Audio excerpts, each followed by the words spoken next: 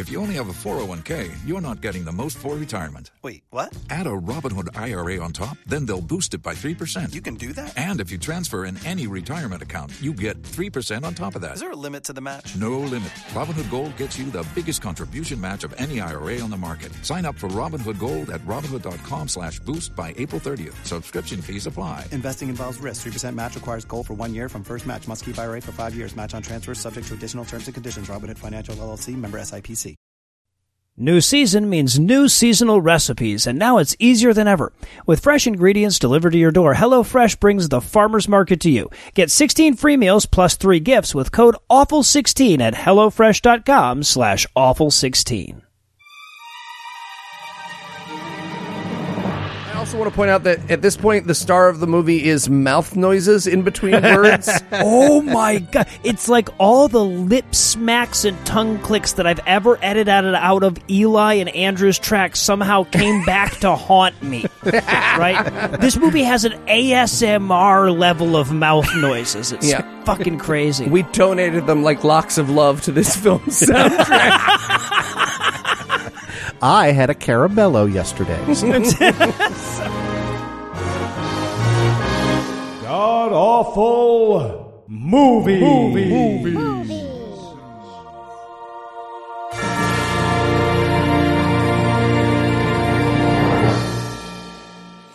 Welcome back to the Gamcast, where each week we sample another selection from Christian cinema because I knew it would get me a visit to Canada one of these days.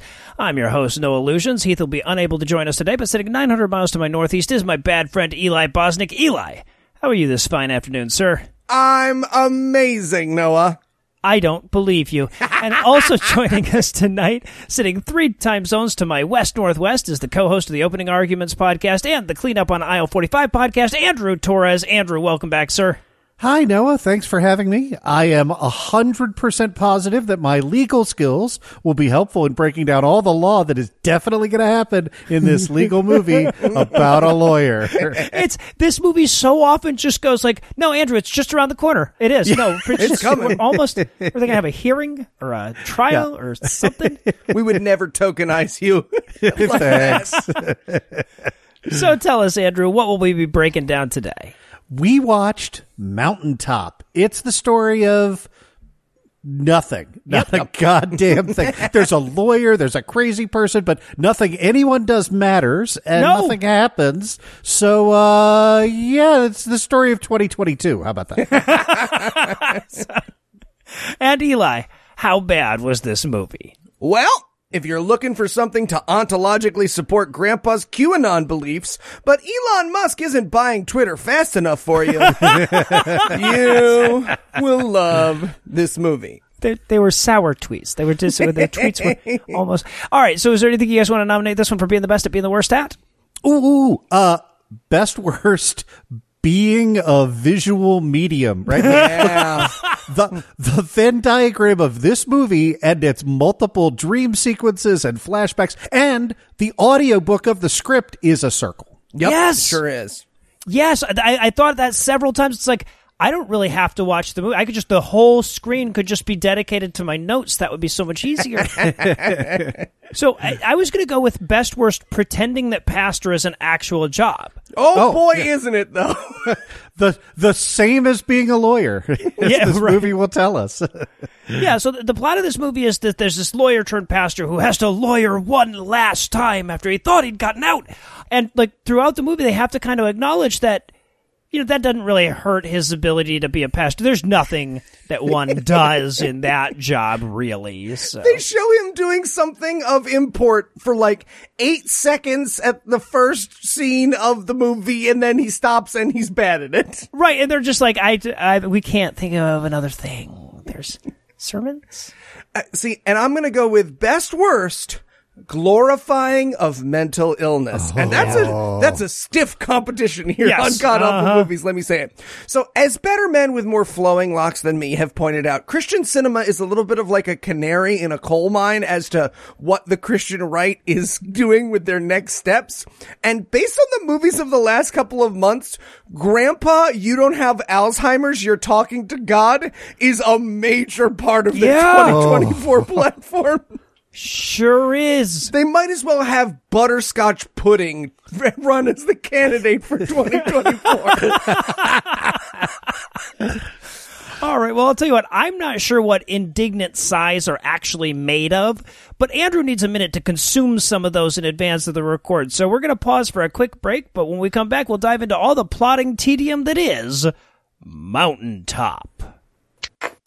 No, I understand that, Senator, but you have to understand, my client thinks that's a compliment. No, you do not have to check the box as to whether you like him, yes or no. All right, well, yeah. Thanks again for your time, Senator. Hey, Andrew? Gentlemen, come in. Present. It's the player pieces from a Monopoly board. Thanks. Yeah, it is. It was a complete set, but I got hungry on the way over. It's true, he did. I see. How can I help you? We want to sue our teeth. You'd like to sue your teeth? Yeah, all the brushing and flossing. The rinsing. The brushing again. Guys, if you want to take care of your oral health, why don't you just try Quip? What's Quip? Look, good health starts with good habits, and Quip makes it easy by delivering all the oral care essentials that you need to care for your mouth. The Quip electric toothbrush is loved by over 7 million mouths and has timed sonic vibrations with 30-second pulses to guide a dentist-recommended 2-minute clean, plus a lightweight, sleek design for both adults and kids with no wires or bulky charger to weigh you down. Wow, that does sound good. It is. Plus, they've got floss, toothpaste, mouthwash, and even refillable gum that helps keep your teeth clean and your breath fresh. And they'll deliver it every 3 months from $5. Shipping is free, so you can save money and skip the hustle and bustle of in-store shopping. All right, Andrew, we're sold. Where do we sign up? If you go to getquip.com/awful right now, you'll get your first refill free. That's your first refill free at getquip.com/awful. That's spelled GETQUIP.com/awful. Quip, the good habits company. Now, shall I add your teeth to my wall of things you can't sue? If you must. Put it next to Jason Momoa for not giving me smooches. Done. Hey, podcast listener. As you may already know, this month is Matreon. That's the time of the year when we beg you extra super hard for your money. Look, we know you've been meaning to give us money, and now is the perfect time to do it because new and upgrading patrons help us hit all kinds of goals at our patron-only pajama party in July. Like a vegan snack tasting. Or having Heath guest DM an episode of D&D Minus. And, of course, Marsha's secret accent extravaganza. But this week, before you go to Matreon.com to give us your money, won't you consider our own poor little Andrew Torres? That's right. Your Patreon dollars keep Andrew in the Tums and Peps that he so sorely needs whenever Eli suggests a major felony on the show. It's true. You'll be helping send his son to college so that, like the recipient of a kung fu lineage, he too will be able to keep me out of jail one day. Eli, I don't think my son wants to be a lawyer. You never know. And of course, you'll pay for the much-needed therapy to help Andrew get over Heath and Eli destroying the chairs in his office. So head on over to Matreon.com. That's MAYTREON.com and add a new pledge or upgrade your pledge today. Oh, by the way, Andrew, about those chairs? Already? Yep, already. And we're back for the breakdown, and we're going to open up on a lawyer mountain biking and lawyering at the same time, I guess. He's talking into a little voice recorder, making lawyer notes as he mountain bikes. You do this, right, Andrew? Maybe you surf? Clients 100% love it when you do their work while doing other stuff you have to concentrate on. Well, I've never done any lawyering, but I've done a little bit of mountain biking, and let me tell you, you don't do voice recording at the same time. Also, Stacey, remember to Google. You do if you hate your assistant. So. Okay, yeah, that's fair. So he's lawyer biking his way up this mountain, finally gets to the summit, completely barren of sweat, which is weird, right? You would have thought he would sweat at some point while mountain biking. But then he gets to the top of this mountain. I write in my notes, I get the impression that summary judgment is the only lawyer phrase they know. Yep. We hear it 3 times in his little dictation. I thought next was buy 200 subpoenas, hoist those depositions. Don't forget to batten down the cross-examination. I mean, it is just law words out of context. And by the way, we're supposed to believe he has 3 summary judgment motions that he hasn't started, right? So unless he's a nothing lawyer, like that's a year's worth of work, right? Like, I mean, that's like if the movie were about an architect and he got up to the top of the mountain and was like, memo to self, build building by end of week. It's just... But just then he gets to the top of the mountain and he notices that, I don't know, that mountains are pretty, so he shouldn't be a lawyer anymore, right? We watch him have this epiphany. And the way that they visualize this is that he throws his voice recorder into the woods. I'm like, leave only footprints, asshole. Come on. Starts to play. Oh, shit. Now I gotta go find. Irritate a squirrel. There's attorney-client privilege, right? There's work product on that tape. But yeah, anyway, right? Yeah. All right. Just some park ranger comes back to the office. Guess who's a rapist? Find the coolest stuff. All right, so then we get the movie's title, Mountaintop, and that is accompanied by some pretty shots of mountaintops in case the title didn't take the first time around. Yeah. We also get a Christian song here over the credits, the first lyrics of which are, "Oh, be kind to the beggar that's inside of you." I just wrote, someone should have given this songwriter a heads up about that, right? Well, to be fair, the singer is very obviously improvising this song at gunpoint. Apropos of that, it ends with the lyric, "I'm broken to pieces," which I guess supersedes his prior hit, "I'm broken intact." But all right, so then we jump to 6 years later, and we see Sam. This is one of our main characters. He's an older gentleman that I have down as if the word dagnabbit came to life. Yeah. Hey, can I just say, I know we shit on actors a lot for being in this movies. I am so proud of this actor for finally being in a movie where he doesn't just warn kids about that there cabin. Let's give him credit where it's due. Guys, this is Barry Corbin, right? He was the cranky old holdout in Better Call Saul, right? Who didn't want to sell his house. And he was the "I'd piss on a spark plug if I thought it would help" general from War Games, if you remember. Oh, really? Yeah, let the boy in. Wow. So he knows how to act. He just does not give a shit. I just did this instead. Okay. To be fair, he was working with this script, right? Yeah.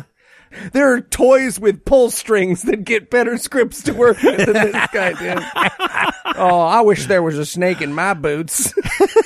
So he's watching a building burn, and then he wakes up. That was a dream. And he starts writing about his dream in his little dream journal. Right, because he can't tell his wife because they're old and don't fuck anymore. Exactly, yeah, he's got to tell somebody. So then we get him and his wife waking up in the morning. This is Sam and Muriel. They're a loving couple that loves Jesus as well. Are they? Are they a loving couple? I have my questions based on this scene, because he reaches for a biscuit and she spends 6 minutes being like, "You're too fucking fat for a biscuit." I wrote in my notes, "Hey, you know what you can do instead of being in this marriage? Fucking kill yourself." Oh, God. But yeah, so he's checking his mail, making his coffee. They say grace over their biscuits, but they call God Papa. Yeah.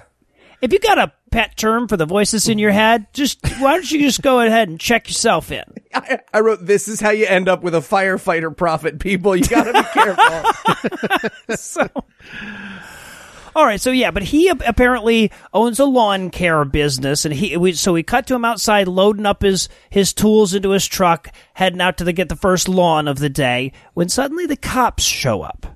And of course, at first it's all friendly. He's like, oh, I'd have gave you some more biscuits, but my wife won't give me any more biscuits because I'm too fat, apparently. And they're like, can you shut up about the biscuits, man? We're trying to arrest you. Yeah, but there is a deeper implication here that occasionally the cops show up to what we will learn is this lawn care manager, and he gives them biscuits and then they leave.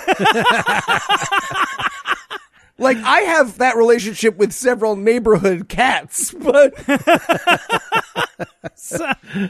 Right, but so he's been accused of embezzlement, so they're arresting him for that. And then we cut to his wife going to visit the mountain bike ex-lawyer from the opening scene, right? Now, he has decided to give up the lawyering life to live the life of a small-town pastor instead.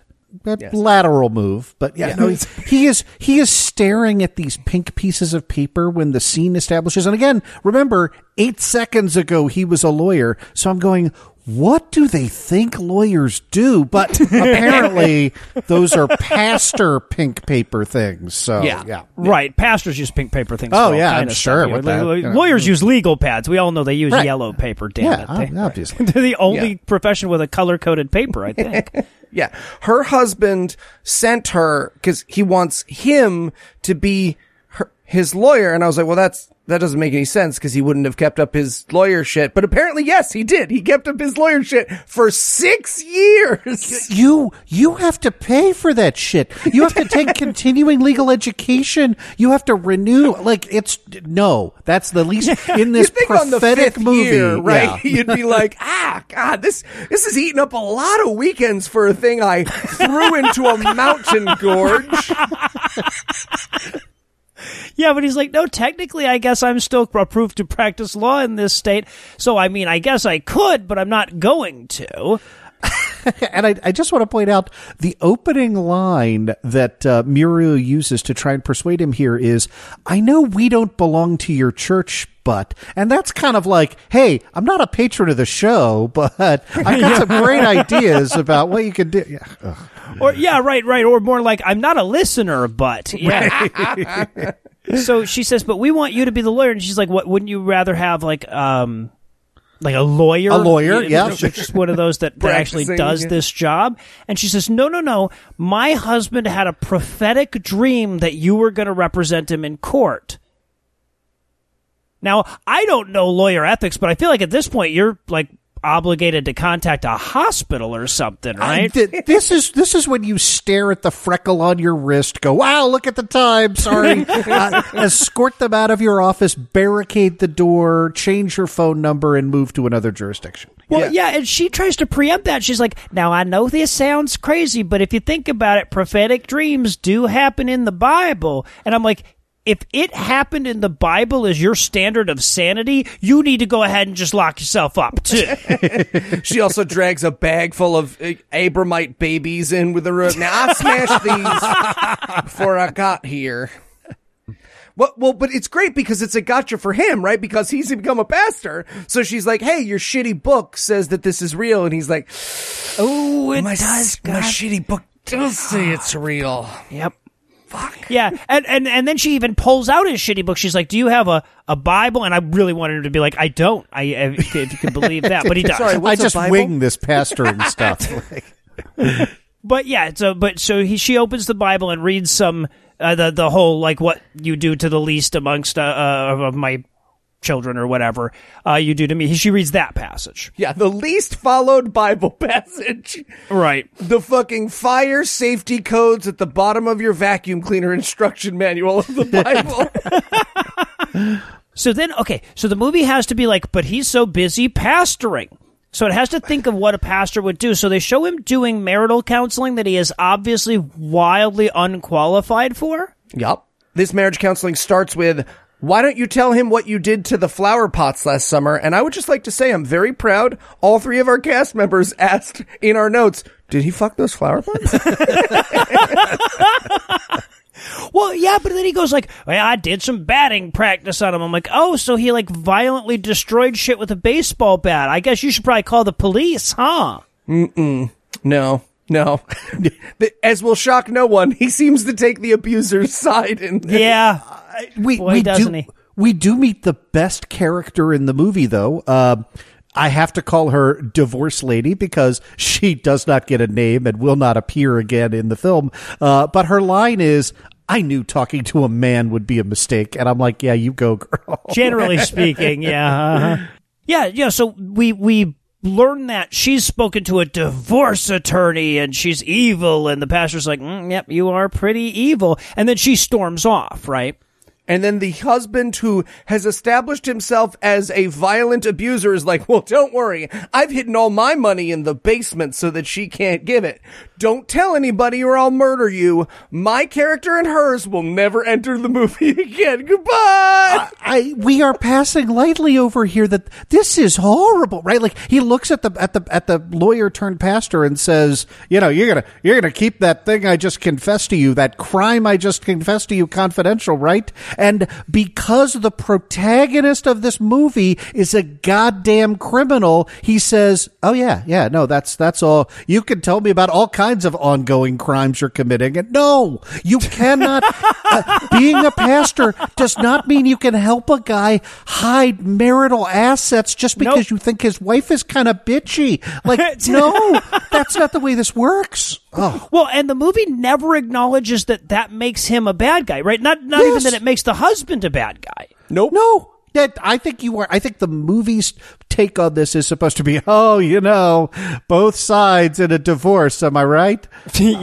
Marital problems. When you've been physically abusive and threatening with a baseball bat, so you hide your money so that she and maybe your children don't get the support they so desperately need in a patriarchal society. All right, let's move on to the plot of the movie, shall we? We've had some fun today. And we also get the line of, lawyers and preachers are really no different at fuck you. Yeah, fuck right, you. right. Yes, we are. Sorry. Yeah.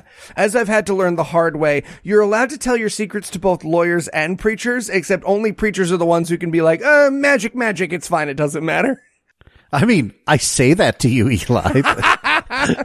So we wrap up his pastoring, and then he pulls up at home after a long day of being useless and accomplishing nothing, and we meet his wife, who is painting when he comes in, technically. Yeah. It very much feels like they were like, hey, this is actually like my cousin's painting, so don't mess it up when you're pretending to paint on it. And so she's just like, poke, there's already green here. Is it okay if I just poke where there's already green? and they have a bad marriage. But yes. Do we ever learn why? Like, I'm not saying I paid strict attention to this film, so I'm very willing to be, but I felt like they were just sort of like, we established like they don't like each other and we never fucking learned why for the rest of the movie. Well, so they sort of do later, yeah. So when he decided to give up his good paying job as a lawyer and become a useless pastor who just yammers about Jesus all the time, she was not on board with that. Apparently he did that without discussing it with his life partner, or at least without taking her input, and so she's like still pissy about that. Is that the conflict? Because I watched this movie twice, and there's the scene later with the, I almost got a divorce, but I never ever got that out of it. So, wow. Thanks. That was my assumption. But I guess I could be just like trying to make a better script in my head. Involuntarily. Because the other plot point about them, which makes all of the trouble in their marriage very confusing, is that they're trying to have a baby.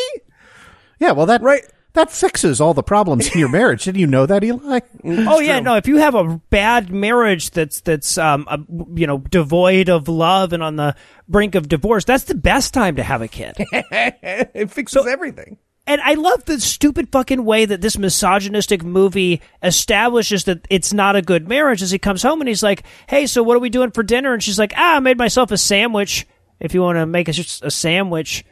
It's like, yeah, man. I mean, you were just in town. You could have brought home KFC or something, He does that classic, like, I guess I'll just eat this wood then. Like, he starts chewing at the carpet. And it's like, oh, okay. Full-grown adult. But we do see that there's no bread left except the heel pieces because his life is awful and no one loves him. Test audience is just like, hit her! She left you the heels! So then the next day he pulls up at the city jail to go see Sam, the guy whose wife wants him to be his lawyer, right? But on the way, we meet this character, Bryce the reporter. God. And I love how this movie even acknowledges, he's like, wow, you're like a man out of time. Yep. Right? Local reporters aren't a thing and haven't been for quite a while. And he's like, you know what? In this town, they are a thing. They are a thing. And I'm amazing at my job. You will learn I am a ninja spy with access to all kinds of information for the fucking Baydonk balloon or whatever the fuck it is. Yeah, he's not just amazing at his job. He's amazing at the CIA's job. In Right, this movie. yes, exactly. Deep Throat retired to this small mountain town. Yeah, it's fucking ridiculous. So he goes in to see Sam. Now, the cop, this is the cop that arrested Sam earlier and was clearly buddies and comes and gets biscuits from him on the regular. He's not buying this whole Sam's a crook business. He makes that very clear to Mike, the lawyer. Right? And can we mention that Mike's opening gambit here is, look, I'm here as a minister, not as a lawyer. And for some reason, the cop doesn't say, yeah, man, no one here gives a shit. Like, just come in and visit. That, like, either one, you're both on the list. We don't like have a special box we check for minister or lawyer. Yeah, so he goes in to see Sam, and Sam is like, yeah, Papa told me you was coming. By Papa, he means fucking God, of course. Oh, and this movie has to do this thing where every time Sam has a very fucking obvious religious expression that the movie thinks is clever, they have to use the protagonist as a way to be like, your father is still alive? Why would you and he's got to be like, no, I call God Papa. And he's like, that's creepier than the name we already have for God, which is saying something. So, this is also where, like, Sam explains to Mike that, he may be in jail, but Mike's brain is in jail religiously, if you think about it.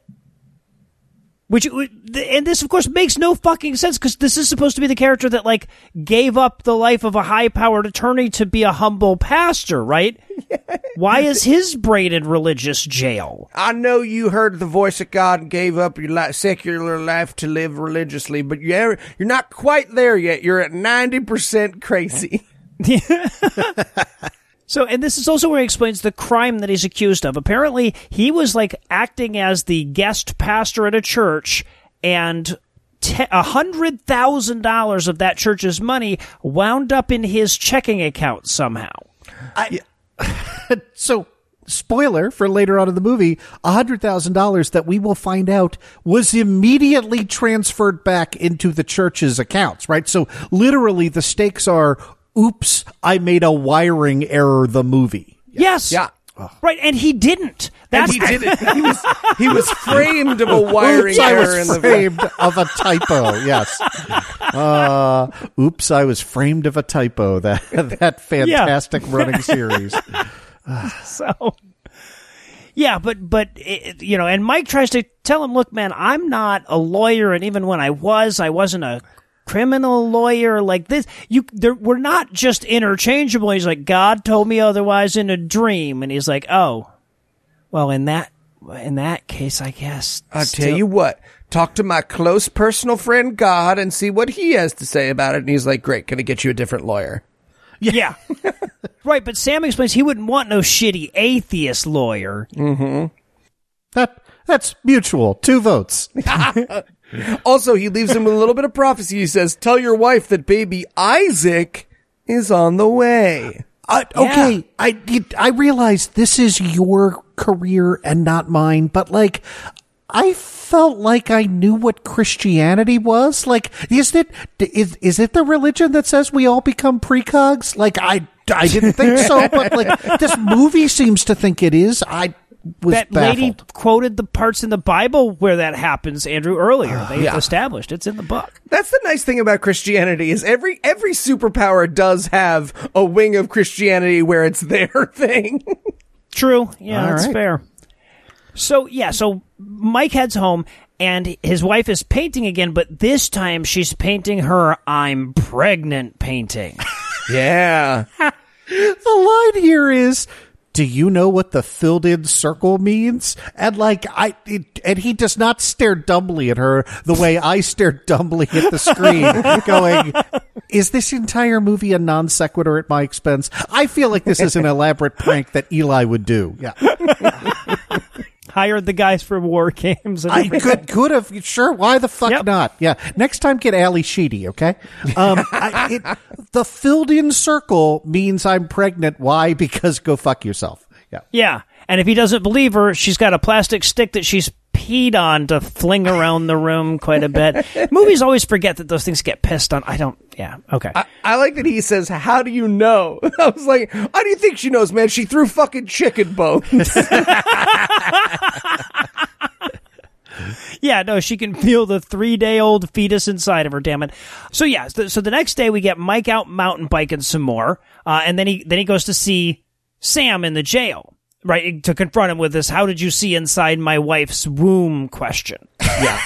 Yeah. I just want to stake out the position right now. I, for one, as a lawyer, would not want a client who could see the future, okay? I'll stick with the non-precognitive clients from here on out. That makes sense. And this is where Sam tells him his dreams, and his dreams are like bad teenage metaphor poetry, but yes. I was really hoping his dream was just going to be an incredibly detailed description of them fucking. So y'all started out in missionary, I get it.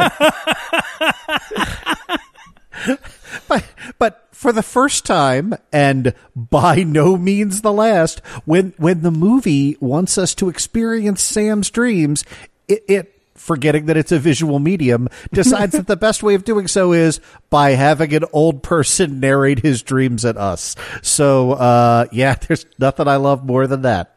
Right, and keep in mind that these are not, like, visually fantastic dreams. Yeah, right? He's like, my truck broke down and a lawyer helped me fix it, and then somebody came out of the church with a big box, or, whatever. It's always stuff like that. Yeah, they blew all their money on that CGI fire from the first dream sequence. Ooh. Honestly, they must have seen the CGI fire and been like, guys, do we really want to try and do dreams? And they were like, no, we'll just have, just have the guy from Night Court describe them. So yeah, but, so Mike hears all about the dream. He's still unconvinced, and Sam's like, well, it is still Act 1, I guess. Only so much I can do. So he goes back to his pastor's office, and his wife is there with Muriel, with Sam's wife. The two of them are there conspiring against him, apparently. Yeah. They have this moment where he's like, how's your appointment? She's like, the baby is good. And he's like, oh, I didn't realize we were telling people in front of total strangers this early in the pregnancy. And she's like, oh, no, her husband's a prophet. It's fine. Yeah, he magically knew anyway, so. Yeah, we get the, I'm 1 day pregnant. Statistically, that means nothing could possibly go wrong. I also love how nonchalant the wife is about, oh, yeah, but, he dream prophecy. He knew, so it didn't really matter. But Muriel's like, so have you decided to take my husband's case? And he's like, no. And she's like, well, it is still Act 1, I guess. But again, Mike's excuse here continues to be, I'm a pastor now. Instead of, psst, hey, Mike, how about I'm not a criminal lawyer? That's a real good answer to, would you defend me in this criminal case? There's no question that at some point in the script writing, someone was like, well, is he a criminal lawyer? And they were like, no, he didn't do anything. And they were like, never mind. Let's just keep writing. So yeah, so Muriel leaves, and his wife is all pissed off at him now, too. So she storms out, too. Like, how dare you not become a criminal attorney for this single case 6 years after your retirement? So we get this, like, montage of him thinking hard in a pew and reading his Bible. Mm-hmm. I also want to point out that at this point, the star of the movie is mouth noises in between words. Oh my God. It's like all the lip smacks and tongue clicks that I've ever edited out of Eli and Andrew's tracks somehow came back to haunt me. Right? This movie has an ASMR level of mouth noises. It's fucking crazy. We donated them like locks of love to this film soundtrack. I had a caramello yesterday. So he calls his lawyer friend and he's like, hey, I need to have a meeting with all the church deacons tomorrow. Right. So we cut to the next morning. All the church deacons, by the way, is that friend and one other guy. Yep. Right. So basically, he just called him and says, "Hey, can you call Larry? I don't want to deal with that asshole." If right? you blow a conch and only 3 people show up, you should just have a group thread. Come on, people. There you go.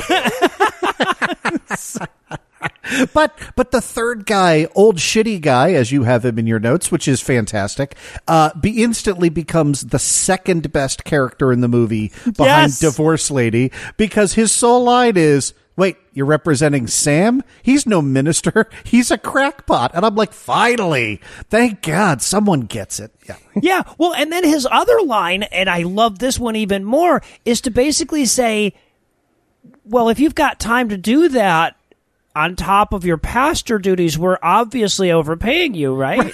Yeah. So we're very clearly paying you for more work than you're doing. Yeah, you're essentially saying I can do this pastoring gig in my spare time.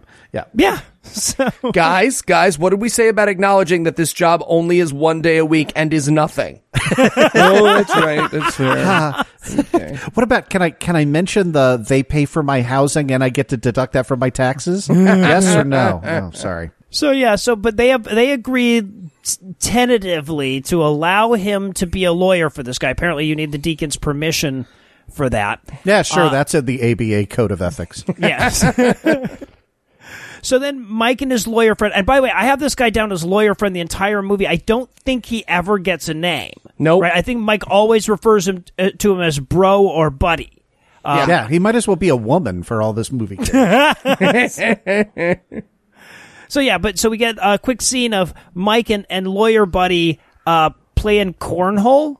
Yeah, correctly. Two-person cornhole, the best of all the cornholes. Yes, exactly. They both each throw a sandbag. Well, that is it, I guess. It's weird that we have 2 of these goals the way we play. What is this other one even doing here? But this is also like they make a big deal out of this lawyer friend works for the big lawyer in town, Mr. Forrest, right? Who we'll meet later. And he's like, yeah, I'm being really overworked. Mr. Forrest is making me do a lot of the work that he could easily do himself. I don't think we ever revisit that, right? No. Ever. They just needed something for this guy to be bitching about like how tough the lawyer life is. Yeah, it never gets revisited. It never matters. Because I was like, oh, that's the law firm that's eventually going to represent the bad guys. Nope. No, it will not. Nope. And he's lawyer friend is treating this like it's a strange, like eerie departure from behavior. And I'm writing down like, oh yeah, super weird when the senior partner dumps a lot of work on your desk that he could probably also, God, I hope Morgan doesn't listen to God Awful Movies. Wait, you're telling me that some firms don't treat their lower level employees with ultimate respect? So get out of here. All right, well, I'll tell you what, this movie's not going to actually settle on a singular plot until about 14 minutes before it's over, so I'm not going to bother imposing act breaks on it, but I will impose a break for us. So we're going to be back in a minute with all the meandering bullshit that is Mountaintop. Yeah, yes, I said I would like to order a pallet of the new chairs. Yeah, just the one office. It's a long story. Yes, I'll hold.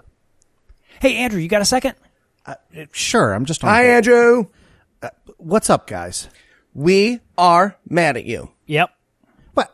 Why? It's your podcast. It's destroying our headphones. My podcast, Opening Arguments, is destroying your headphones. Sure is. I'll be like listening to it, right? And then all of a sudden you say something and I'm like, no. And I start whipping my head around and bam, headphone goes flying out, broken. Yeah, it's happened to me like 4 times already. Okay, guys, look, I can't prevent the content of my show from making you fly into a head-shaking rage. That's only appropriate. But I can recommend Raycon wireless earbuds. What are Raycon wireless earbuds? Raycon's everyday earbuds look, feel, and sound better than ever. With optimized gel tips for the perfect in-ear fit, these earbuds are so comfortable, and they will not budge. Trust me. Yeah, I guess that's true. Raycon sent us a pair to try, and they were so great my wife stole them. Mine too, personal endorsement. But how's the battery life? Raycons give you 8 hours of playtime and a 32-hour battery life. Then, when you need to charge, it's super easy. You can even do it wirelessly. Wow. But with all those features, it must be pretty pricey, right? Actually, Raycons, you get the same quality audio as other premium audio brands, but at half the price. Wow, Andrew, I'm sold. Where do I get a pair? Check out Raycon's wireless earbuds. My guess is that you're going to want to leave them a 5-star review too. So go to buyraycon.com/gam today to get 15% off your Raycon order. That's buyraycon.com/gam to score 15% off. Now, you'll excuse me, I'm still on hold for some new chairs. Ooh, ask them where their warehouse is. No. It's fine, I can Google it. He's going to Google it. I know. Excuse me, is this Mr. Torres's office? Yes. What the hell happened to all your chairs? I see. That's a long story. Look, can I help you? Yeah, so I'm a dream prophet, and I've been accused of stealing. I was hoping I could use your lawyer magic to make them let me go, like the tiger. Okay, well, first, I'm not a criminal lawyer. And also, just general advice, I'd say probably don't volunteer to anyone that you're a dream prophet. I see. Well, what if I told you I had a dream that you would say yes? Well, then I would use this opportunity to prove to myself that my dreams aren't always accurate and hire a different lawyer. Oh, dagnabbit, that's a good point. Okay, I guess I'll hire someone else. Can I just say... Yeah. You seem to be handling this awful calmly. I have a surprising lot of experience. Andrew, I got the Monopoly piece back if you want the whole set. Oh, I do not. Fine. Gonna eat it again. That guy's weird.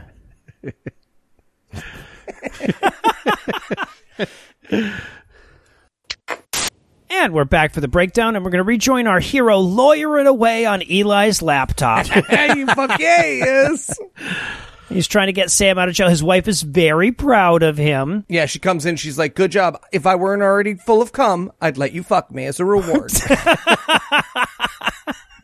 So now it's time for him to actually lawyer a bit. Finally, Andrew's expertise is going to come in handy here. He pulls up to the court. He's by the way, they make a big deal of he's wearing a lawyer suit as opposed to a pastor's suit, I guess. Yeah, no more jeans for him because he means it, damn it. Yeah. I'll be sitting the right way on chairs and everything from here on out. Yes. Not a great thing for your religion if you've got a moment in your movie where it's now the guy who does the job of leading our community is taking things seriously. Right. So he pulls up in the court. He sees lawyer friend there, and they're like, "Oh, look at this parade of peripheral characters before us here, huh?" No, sorry, my brain's already broken here. They're bringing Sam in to the courtroom. And we're going to discuss the motion and like the craziness and all of that, but. All of the other inmates are sitting in the jury box. Why? I don't know. Nobody knows. The movie doesn't. It's just like, here, have some seats. Well, why else would it be behind that wood if you didn't need to keep them away from the rest of society? Right, yeah, exactly. I named the aneurysm at the back of my neck and just like, I felt like this movie was feeding it after midnight and, God, it was awful. So, apparently the movie, in this movie's universe, there's no such thing as the Speedy Trial Act. You get unreasonably high bail set, and you just rot in jail post-arraignment, no trial until you can convince someone to be your lawyer. And then... Then you get to go in on because I want to point out, he's accused of 30 seconds worth of embezzling $100,000. And for that, the movie was like, well, we should set bail at, I don't know, $100,000. Sure. It's like that's the only number they know. It's so weird. So yeah, upon watching the movie twice and reading all of your notes, I'm aware that Pastor Lawyer is Mike, but my notes refer to him as Ben Santorum about half the time because he looks like the love child of Rick Santorum and Ben Affleck. Yep. Okay. And yeah. Nice. and we see the judge comes in, and the judge is a lady and the prosecutor is a lady, so she's got to drop her notes and be late and stuff, and there's no reason for that. It never comes up. It never matters. The movie is just going like women lawyers. Am I right? Yep. They just can't have a competent woman at any point in any way in their movie. Yeah, no, Mike has this look on his face like, well, if we were back in my church, you'd both have to stay silent. So yeah, right. I have to point out this too, because they're looking over, him and lawyer friend are looking over all the different inmates, and he's like, oh, there's some repeat offenders here. That's Van such and such. He'll be very important later in the movie. Pay the fuck attention. Spoiler, I did not pay attention both times I watched this movie, because both times when Van shows up later, I'm like, who the fuck is that? Right. Well, I was distracted because also among the inmates is none other than Torrey Martin, the funniest man in Christian movies. Fuck yeah, fat guy from that movie where they broke into a house. Yeah, exactly. Finding Faith, Home Faith. Who the fuck knows? But anyway, but he's like a legitimately funny guy that does Christian movies. And he's trying so hard. He's in the background of all these scenes just being like, put me in, coach. Put me in. I'll do some space work with a gavel. Is he redheaded Aaron Ra guy? Yeah. Yes. Yeah. Okay. All right. Okay. I don't know who you owe an apology to, but you definitely owe someone an apology. I don't think either of them would find that complimentary. That's for sure. I don't think either listen to the show, so we're fine. Yeah, but can I say this? Their duel to the death? I'd watch it. Oh, fuck yeah. Absolutely. Fuck yeah. And of course, this is where we meet Mr. Forrester, the big swanky lawyer who is the boss of Lawyer Friend, and he is the warden from Shawshank Redemption. Mm-hmm. That's where I recognize him from. Yeah. Yeah, I have him as the warden for the rest. I don't remember. It's Mr. Forrester. I can't even remember. But anyway, so all the lawyers are there, and they're like, hey, Mike, aren't you a retired not lawyer anymore pastor guy? And he's like, yeah, I'm here representing Sam. And so they all have a good laugh at him for representing Sam the crackpot. Yeah. Yeah. And somehow this movie has contrived to place you all here in this courtroom where I argue my first motion in 6 years, as opposed to, it being just me and my client in front of the judge the way it might usually be. So, yeah. No, we got tickets on Eventbrite for the trial today. Really? Us and all the other prisoners. And the judge seems to have that too, because she's like, well, are you going to place your client on the stand? And I really, like, the movie would have won me back if he would have just looked up and been like, no, like, why the fuck would I do judicial notice of the documents we're getting? Because all I'm going to do is put him on the stand and go, do you have a house? Yes. Do you agree to, like, abide by the? Yes. Okay, fine. Good. We're done. Let's get out of here. Like, yeah. Yeah. Right, so he says, Your Honor, his bail's been set at $100,000. He owns a home and property free and clear that's worth $64,000. So I want you to move it down to $64,000. And of course, the judge is like, yeah, but I mean, we can't. That can't be the whole fucking scene, can it? I mean, I agree, but like we have to do a thing, right? We are racing through this 94-minute movie. Yeah. So Sam takes the stand, and this seems, I feel like, I'm no lawyer, but I feel like you don't put your client on the stand with no preparation whatsoever. Excellent thought process, yes. Yeah, especially when your client has, like, 5th level dementia where he doesn't understand what a trial is or why he's being asked questions that he thinks you already know the answer to. The first question, he's like, what's your name? He's like, you know my name. And it's like, oh, you're very sick. You should be in a hospital. Yeah. He goes like, so could you, a client who claims to have prophetic dreams, has a pet name for God, and hasn't uttered a single sentence since I've met him without sounding like he was going to ask for my help defending this Wendy's against the Kraylon Warriors, speak freely about yourself in open court. He just brings him up there and he's like, tell us about yourself. Like they were on a date. 3, 2, 1, go. Bachelor number 2. I enjoy long walks on the beach. Yeah, no, just a little tip to, prospective lawyers in the audience. Like, you can't ask leading questions of your witness on the stand. You can, however, talk to your witness before you put them on and say, hey, I might ask you about these things. Think about how you might want to answer those. There is a no spoilers clause in law. Yeah, so, but then the judge is like, oh, I have a few questions for him, too. And then she might as well be like, so, Mr. Miller, what are you bringing to the church potluck next month?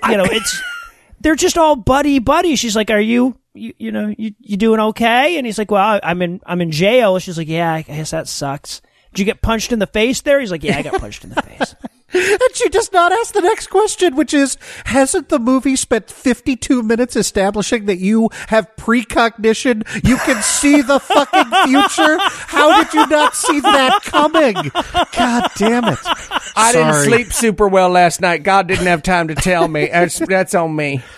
That's on me. I watched a scary movie before bed, and you know that thing where you stay up a little too late, and then you're like, I only get 4 hours now. Yeah, so anyways, that's why I didn't know.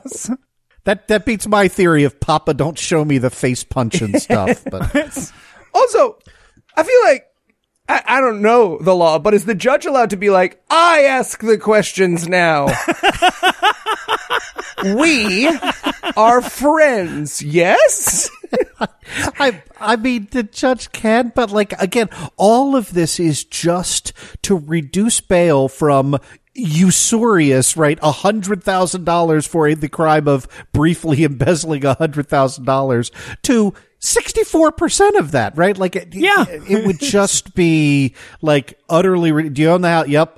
You promised not to leave the jurisdiction. Okay. Right. We're done here. Right. But yeah. You do not also have to establish a close personal friendship with the inmate in order to reduce their bail. Or determine how he got that shiner. Yeah. So the judge is like, yeah, we'll reduce your bail to $64,000. But I want to have a private chat with the lawyers in my office later on in the movie. And they're like, yeah, okay, man, no problem. But it's an in trouble chat for you, lady lawyer. In trouble chat. You were late and dropped things. So, okay. So Mike's leaving the courthouse when Warden Forrest catches up with him. Okay. I have to point this out. What they're doing is what they're trying to go for here is a walk by, stop and talk to you shot. Yes. But the guy starts way too far back. So poor Warden from Shawshank Redemption has to peas and carrots for way too fucking. He's like, yeah, no, we'll get those files. Is he behind me? He's 6 feet away. Okay. Well, then take those files and put them into the other file. He has to be here. How is he still not here? Jesus. Oh, hey, Frank, I wanted to talk to you for a second.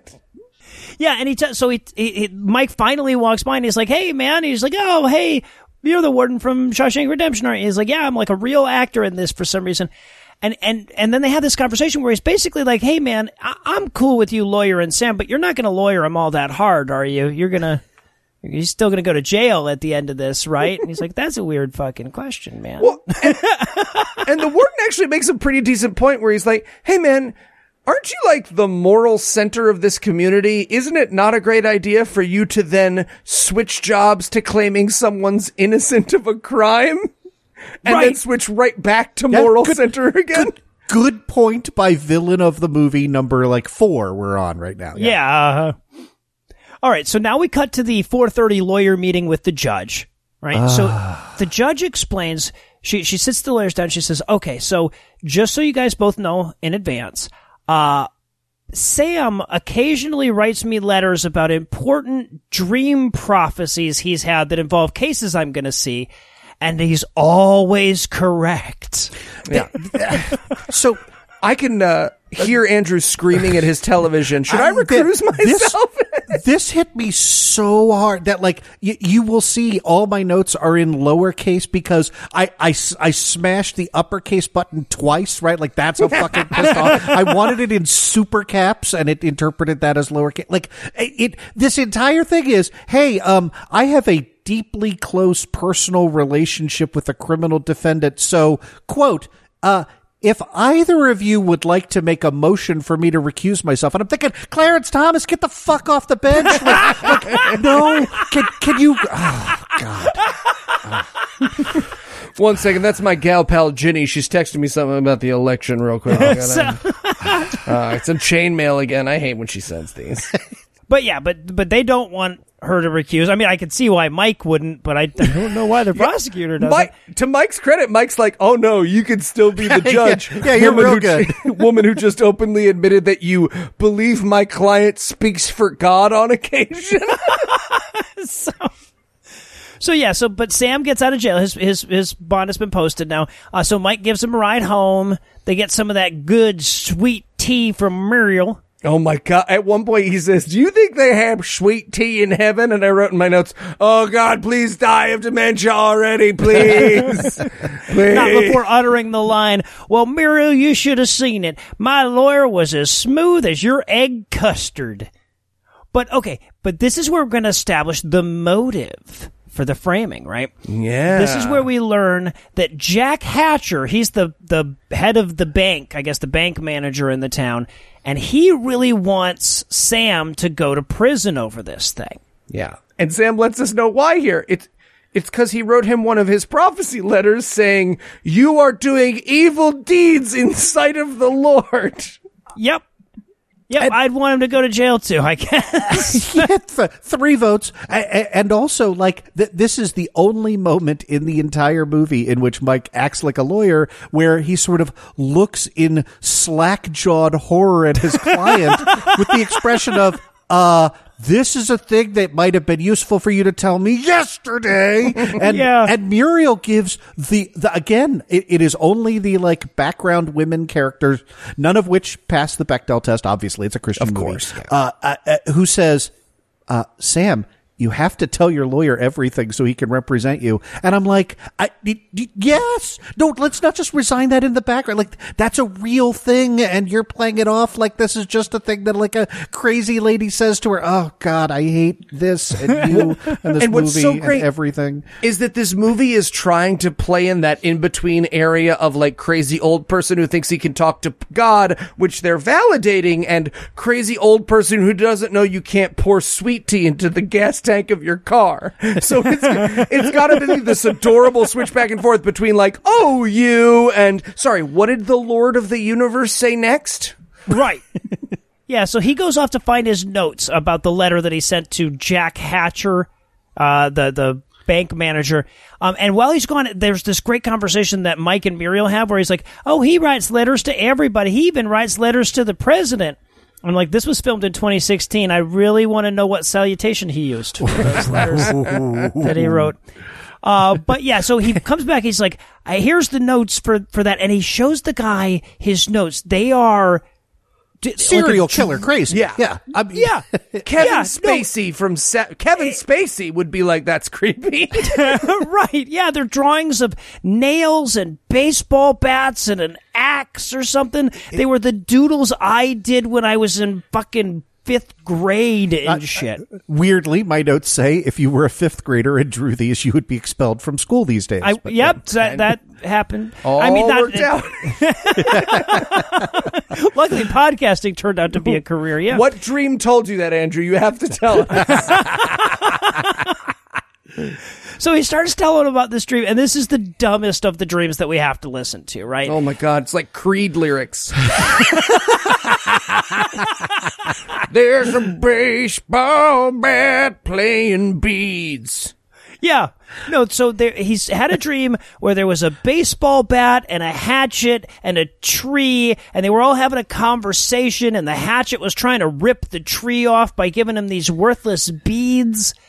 And I'm thinking to myself, this is the shit that everybody's been saying is perfectly accurate? Yep. So is a fucking axe and a baseball bat gonna rip off a tree, or are you lying to us, movie? Yeah. And also, can I just throw this out there? Well, spoiler alert, we're supposed to believe that the head of a bank got this letter. I had a dream where a hatchet was fucking Jewish to a baseball bat, and he was like, I gotta fucking frame this guy for some crime. Everyone's gonna take this dude super seriously. I gotta get on this right away. I better destroy his credibility. And by the way, the reason that one of the people in the dream was a hatchet is because it was Jack Hatcher. that is as clever as the movie's ever gonna get. Hey, was that like a Nostradamus callback, like a Hister? I don't know. Oh, there you go. Yeah, That was weird. I think it's just because there was a big cry fight about whether Hat Chair would play in the writer's room, and this was the compromise. So, but for whatever reason, Mike finds this prophetic dream pretty damn convincing. So, okay, so that scene wraps up. The next day, Mike's having lunch at White's Restaurant. I feel like all they had to do was paint over the "only" on their sign for this business. But this is where we're going to reintroduce Bryce the reporter, the character that we met earlier. Now, Bryce will come in whenever the writer can't think of how to present the few things that the main character needs to know, like can't come up with a clue or whatever, so the reporter will just come and say, you know what I just found out last night? The next thing you need to know for the plot to work. Right? Also, Bryce reveals something here that never gets touched on again, but it fucking terrifies me. They're talking about Sam, and he's like, oh, I don't want to write about Sam because one time he wrote me a letter about my deepest, darkest secret. And then the movie just fucking moves on. Yep. Mike's like, so, a liver sandwich. But the reporter reveals that Sam occasionally sends him prophetic dream letters too, and usually he just throws them away, except for the one that very clearly demonstrated foreknowledge of the future. And I'm like, I feel like you'd keep the other ones then too. Yeah. It's like, hey, can you dream me up some lottery numbers, Right, yeah. But he's like, don't worry, I'll be back later and I'll have all of the plot information for you. So then we get Sam and Mike heading to the church that he supposedly embezzled funds from to meet with their deacons. And before we talk about this scene, I'd love to flash in our memories, in our minds, in our imaginations to the writer's room where someone said, yeah, so when we meet the people he supposedly embezzled from, I guess the only thing we shouldn't do is make them the only black characters in the movie, right? Yeah. Yeah. Oh, and the only black female character is terrible to everyone, yells at everybody, and is, at least the movie implies, in on the effort to frame Sam. Mm-hmm. But fortunately, they're never seen from again. Oh, wait. Also, okay, so again, I'm no lawyer, but I feel like taking your lawyer with you to meet with the people who accused him of the crime is probably not a typical lawyer action. Okay, no, look, if this movie didn't think that depositions were a kind of hat, like, these are the kinds of questions that you would ask during a deposition, right? But, yeah, so. So, and on the way, by the way, he mentions to Mike that he had a dream that his church was going to catch on fire later on in the movie. This is not the only time that I laughed unintentionally in this movie, but Christianity causes you to write as a straight line of dialogue in your own fucking movie.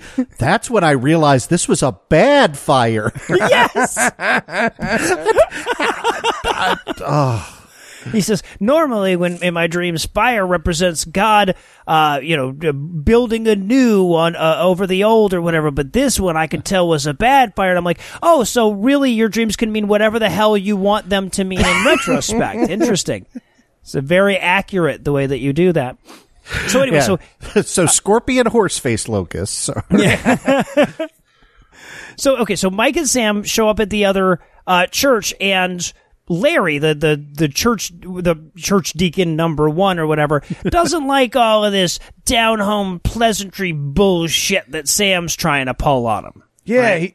They're like, hey, don't be that way. And he's like, I didn't do anything, you ungrateful. Nyah. And then he's like, hey, let's get started. Let's just start. Now I'm gonna start the recorder.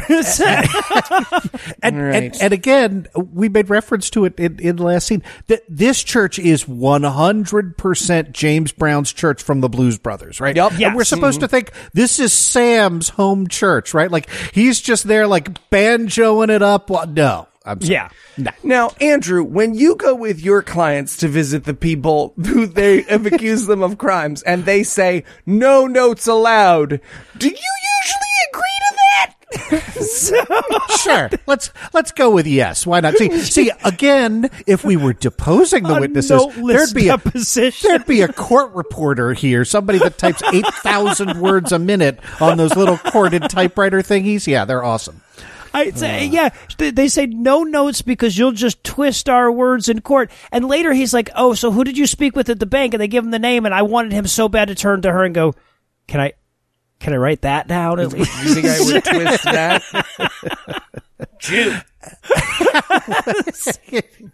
Also, can we just point out like that?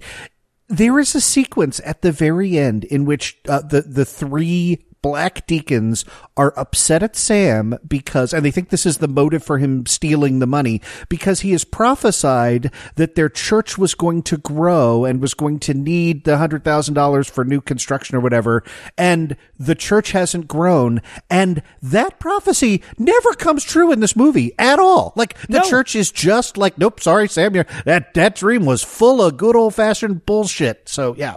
Yeah, no, and they say, like, he's like, so can you give us a bunch of details about the way in which this church banks that will never matter to the story or come back in any way? And the deacons are like, we sure can. We can spend 4 goddamn minutes on how many different accounts we have and why we have such a large building improvement fund. There were 2 separate checks, and he forged Jennifer's signature, and all of this is, see, we do know a thing about something. I mean, not anything about the law, mind you, but how one would embezzle. We've banked before, so yeah. We know how checks work.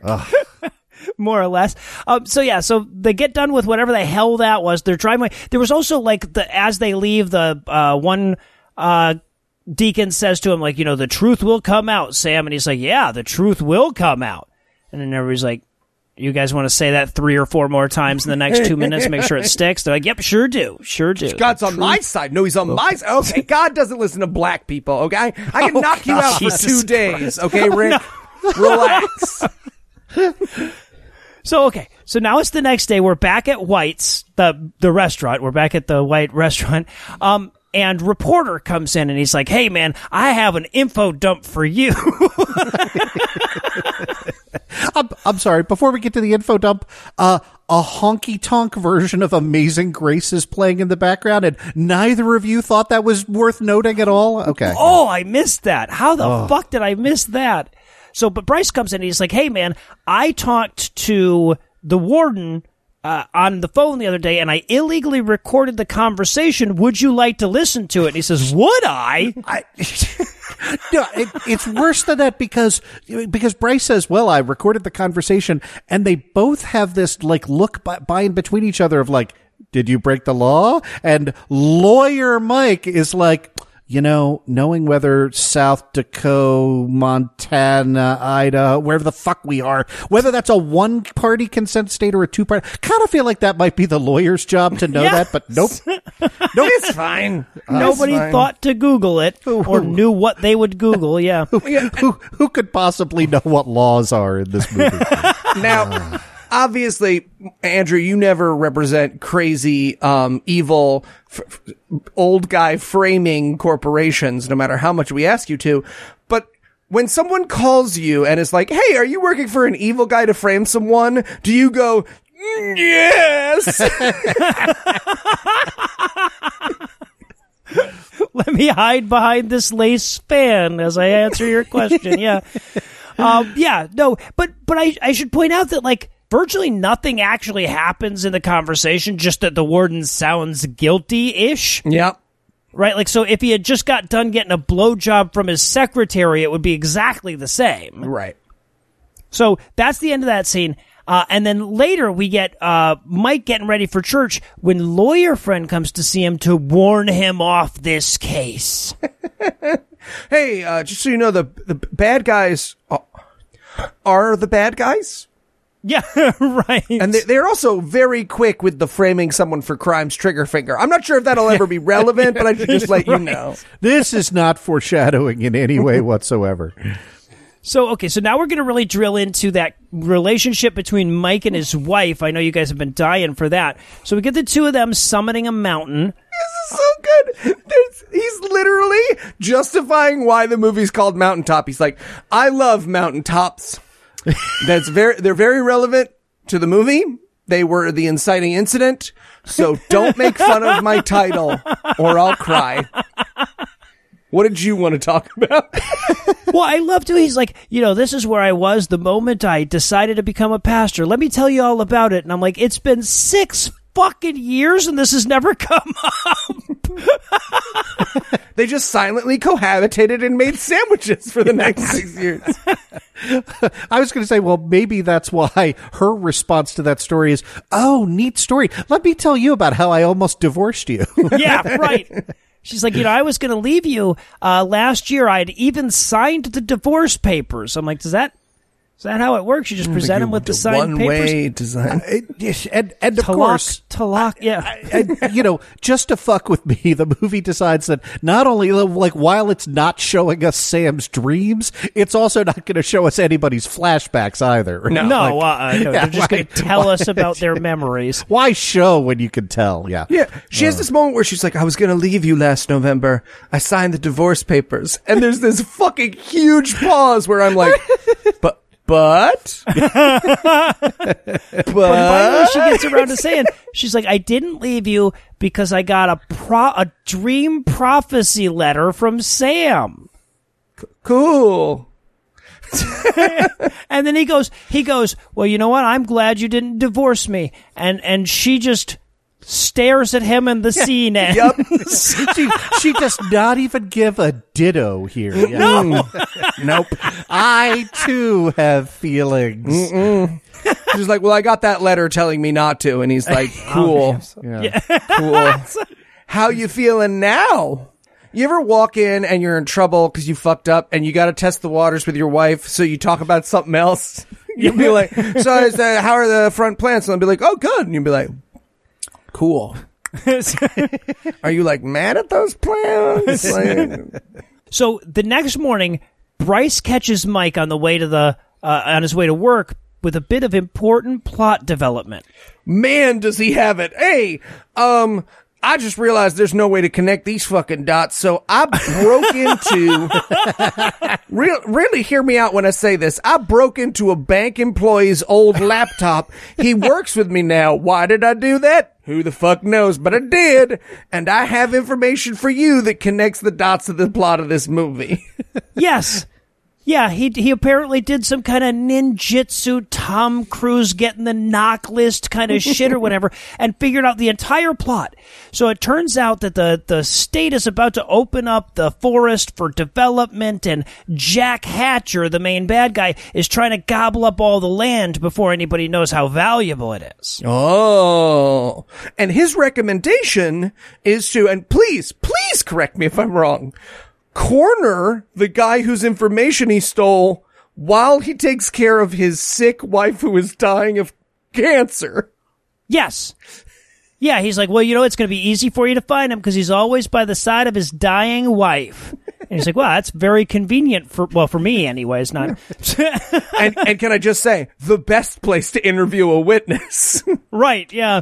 So, and also, by the way, one of the things that he found when he broke into just his coworker's computer, hoping there might be something juicy on there, was a copy of a letter that one of the evil conspirators wrote that said in the margins, quote, "This'll take care of the Miller problem once and for all," end quote. He might as well have been like, well, why did they write out blah ha ha? Was it just dictation here or This is Andrew reviewing my tweets level of self-incriminating.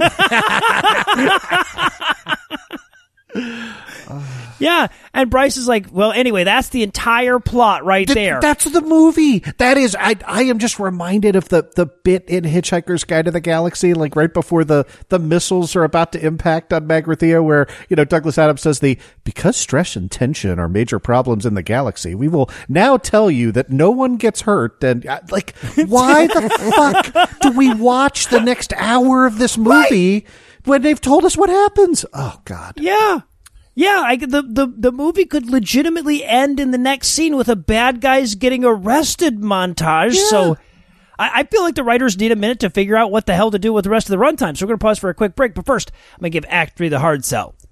Will the movie abandon this plot and desperately try to replace it before the credits? Will the replacement plot be essentially the exact same plot but shorter?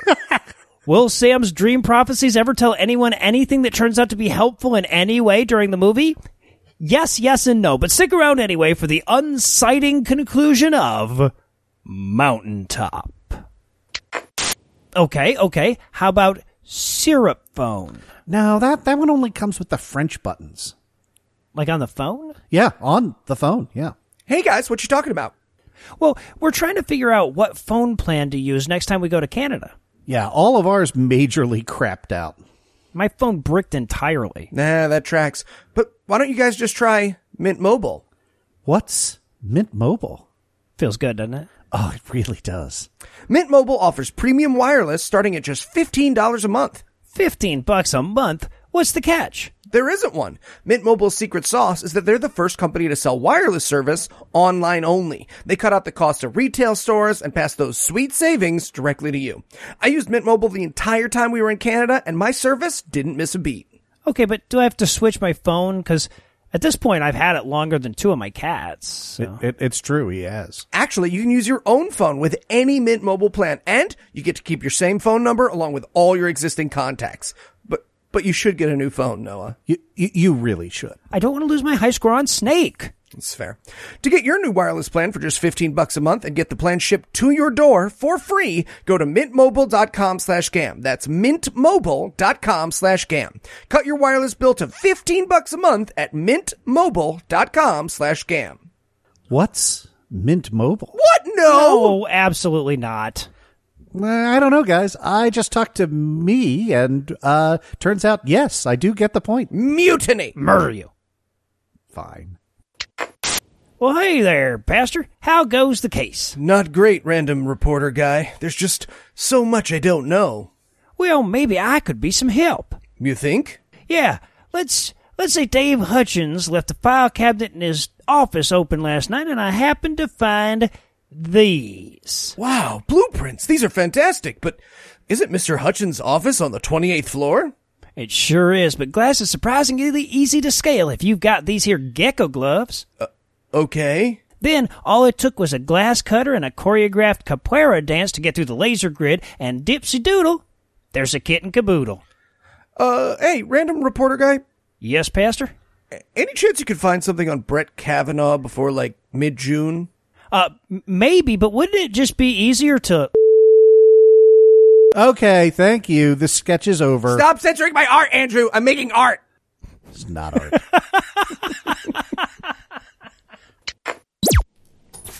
And we're back for still more of this shit. We're going to rejoin the action on what I believe is the film's most useless scene. Ooh, a lot of competition, but yeah. Yeah, no, but this is a scene that basically, I think it's only there so that, like, no one would even accuse them of passing the Bechdel test. This is where Muriel and Peg have pie together. Peg is Mike's wife. Well, they also had to use up the rest of the mouth noises that me and Andrew donated. Oh, God. Whoa. You know, the only thing better than listening to people eat is listening to old people eat. Yeah. It's like a gas station commercial for hot coffee in this movie. God. But Muriel's come by to explain to Mike's wife that Sam says Mike is pregnant too. And then she just stares at her and she's like, yeah, I mean something completely different from what I just said. Actually. Pregnant with the potential for God's love. I'm going to start doing that. Like, I'm going to open conversations with shit like, hey, you know, guys, God told me potatoes are trying to take over the government. By which I mean we're going to have to record half an hour later on Wednesday if that's possible. No stranger than this movie. Yeah. All right. So then Sam and Mike... God, why does he keep bringing Sam to this shit? Sam and Mike go to see cancer wife ex-banker guy. Mm-hmm. I literally, my notes from this point on are just, why would anyone be where anyone is right now? Yep. Right. So they show up. They're like, you know, we're going to interview him about what he knows about why you were framed, about the land deals, whatever. But they get there, the husband's not there yet, so Sam has to magically lay hands upon the cancer wife. Lot of touching of an unconscious woman by a mentally ill man. Well, and let's keep in mind that he doesn't, like, Green Mile this shit, right? He doesn't cure. She dies right after She does die. So God apparently, again, we don't get to hear it, but Sam walks in the room and God was like, hey, I am gonna kill this bitch, but I didn't mean to make her that uncomfortable. So I tell you what, why don't you give her 2 tweaks on each cheekbone so that she'll feel great on the way out. Sam might as well just hold a pillow over her face. Finally, she's at peace. Papa told me to. So a mentally ill elderly person is fondling his wife as the time that the husband comes back in, looks at Mike and says, hey man, why are the 2 of you here in my wife's hospital room? And Mike's answer is, oh, it's fine. I'm the Reverend. Like, no, that's not fine. Like you still have to ask and get permission and be invited. He's not there, Reverend, right? Yeah, right. Also, that would make me more if I walked into a room and saw someone touching my wife and they were like, oh, don't worry, I'm a religious official. I'd be like, 1 strike against you, my guy. Right. No, it's okay. I come from the most molesty of all professions. Yes. But then he's like, well, actually, Curtis is the character's name. He's like, well, actually, Curtis, we came here to ask you a few. And then Sam cuts him off. He's like, nope, we're just leaving. We're done. We're leaving. Papa said to leave. We're going. And he's like, wait, no, if Papa says to leave, this whole scene makes no sense. We're going! This scene makes no sense! We needed 90 minutes! Or Amazon Prime would only give us $11 a download. So they leave quite abruptly, and then fucking shitty Christian music cuts in and we get characters doing their thing as a montage while the movie tries to figure out what the fuck it's even about now, right? The movie might as well say, what a great question.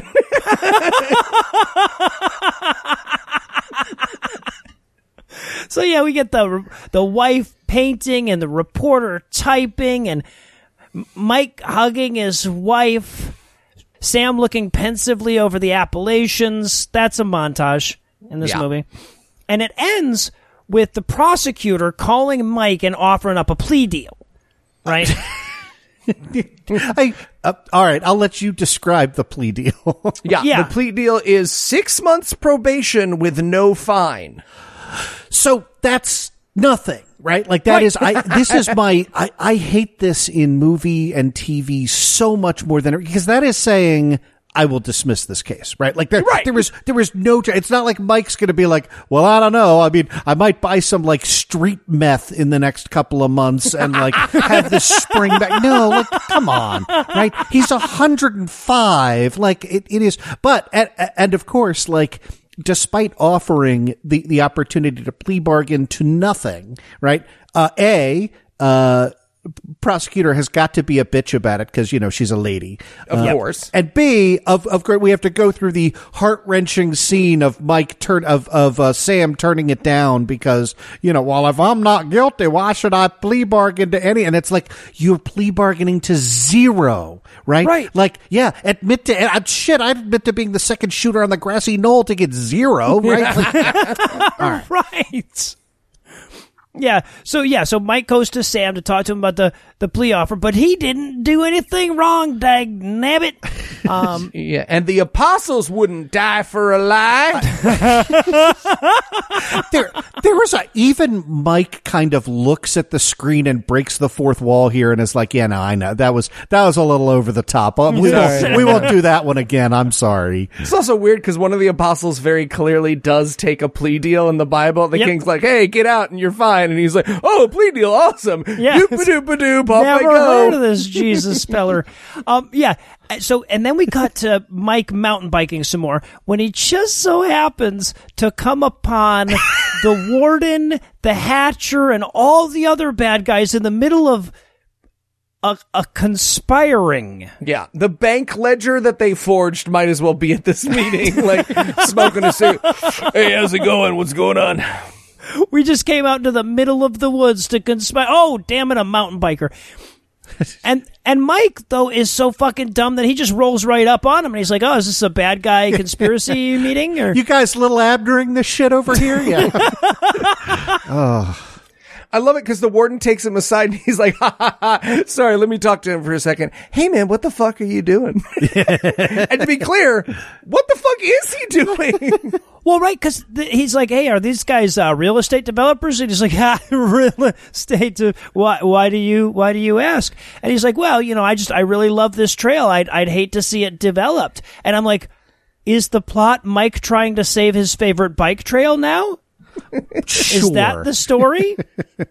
And the warden's like, "Well, I'll tell you what. Why don't you not pursue this at all?" And Mike's like, "It's the closest thing we have to a plot. I kind of have to. I don't. There's nothing else. There's no backup plan here." I am not going to pursue it, nor am I going to fasten this bike helmet on my head that I have just put on. Right. So now he's back home watching his wife paint, and he gets a phone call that cancer wife from earlier died. There is no reason for us nothing is gained from adding her death to the film. No, or the interview that comes right after it. There's no point to any of this. They just want to make Papa seem less powerful. I guess. Yeah. So he's like, "Oh, well, now that his dead wife is out of the way, I guess I can go ask Curtis some questions about the case, right?" So he goes to the newspaper to chat with that guy. And first, of course, the guy has to say, "Hey, I just want you to know that your prayers really helped. And so did that old guy's. My wife was so stoked about dying. What? She was in such a good mood." What could that possibly mean, right? Like, she died within 6 hours of meeting these folks, right? Like, is he saying, "Well, yeah, no, she would have died 3 hours in if you hadn't shown up"? Like, oh, God. Yeah, he's like, "Well, I have to ask you about whether or not you helped to frame my client." And he's like, "Well, I don't know about all that." He's like, "Well, I should point out that Sam has a magical relationship with the God of the universe, Jehovah himself." And he's like, "Oh, well, in that case." By the way, I also have a subpoena. I will pay the writers of this movie right now, the actors in this scene, anyone associated with this film in any way whatsoever, $1 million American if they can define subpoena. Right? No, they cannot. Your money is safe. He printed it up on his printer at home. That printer. Oh my God. Oh. I wanted it to be a dot matrix subpoena, right? Where he's got to peel off the side things. Make him into a friendship bracelet. You hear that like whirring noise of the daisy wheel, like yes. Yeah. Oh, it's fantastic. Printed this up on my Coleco Atom.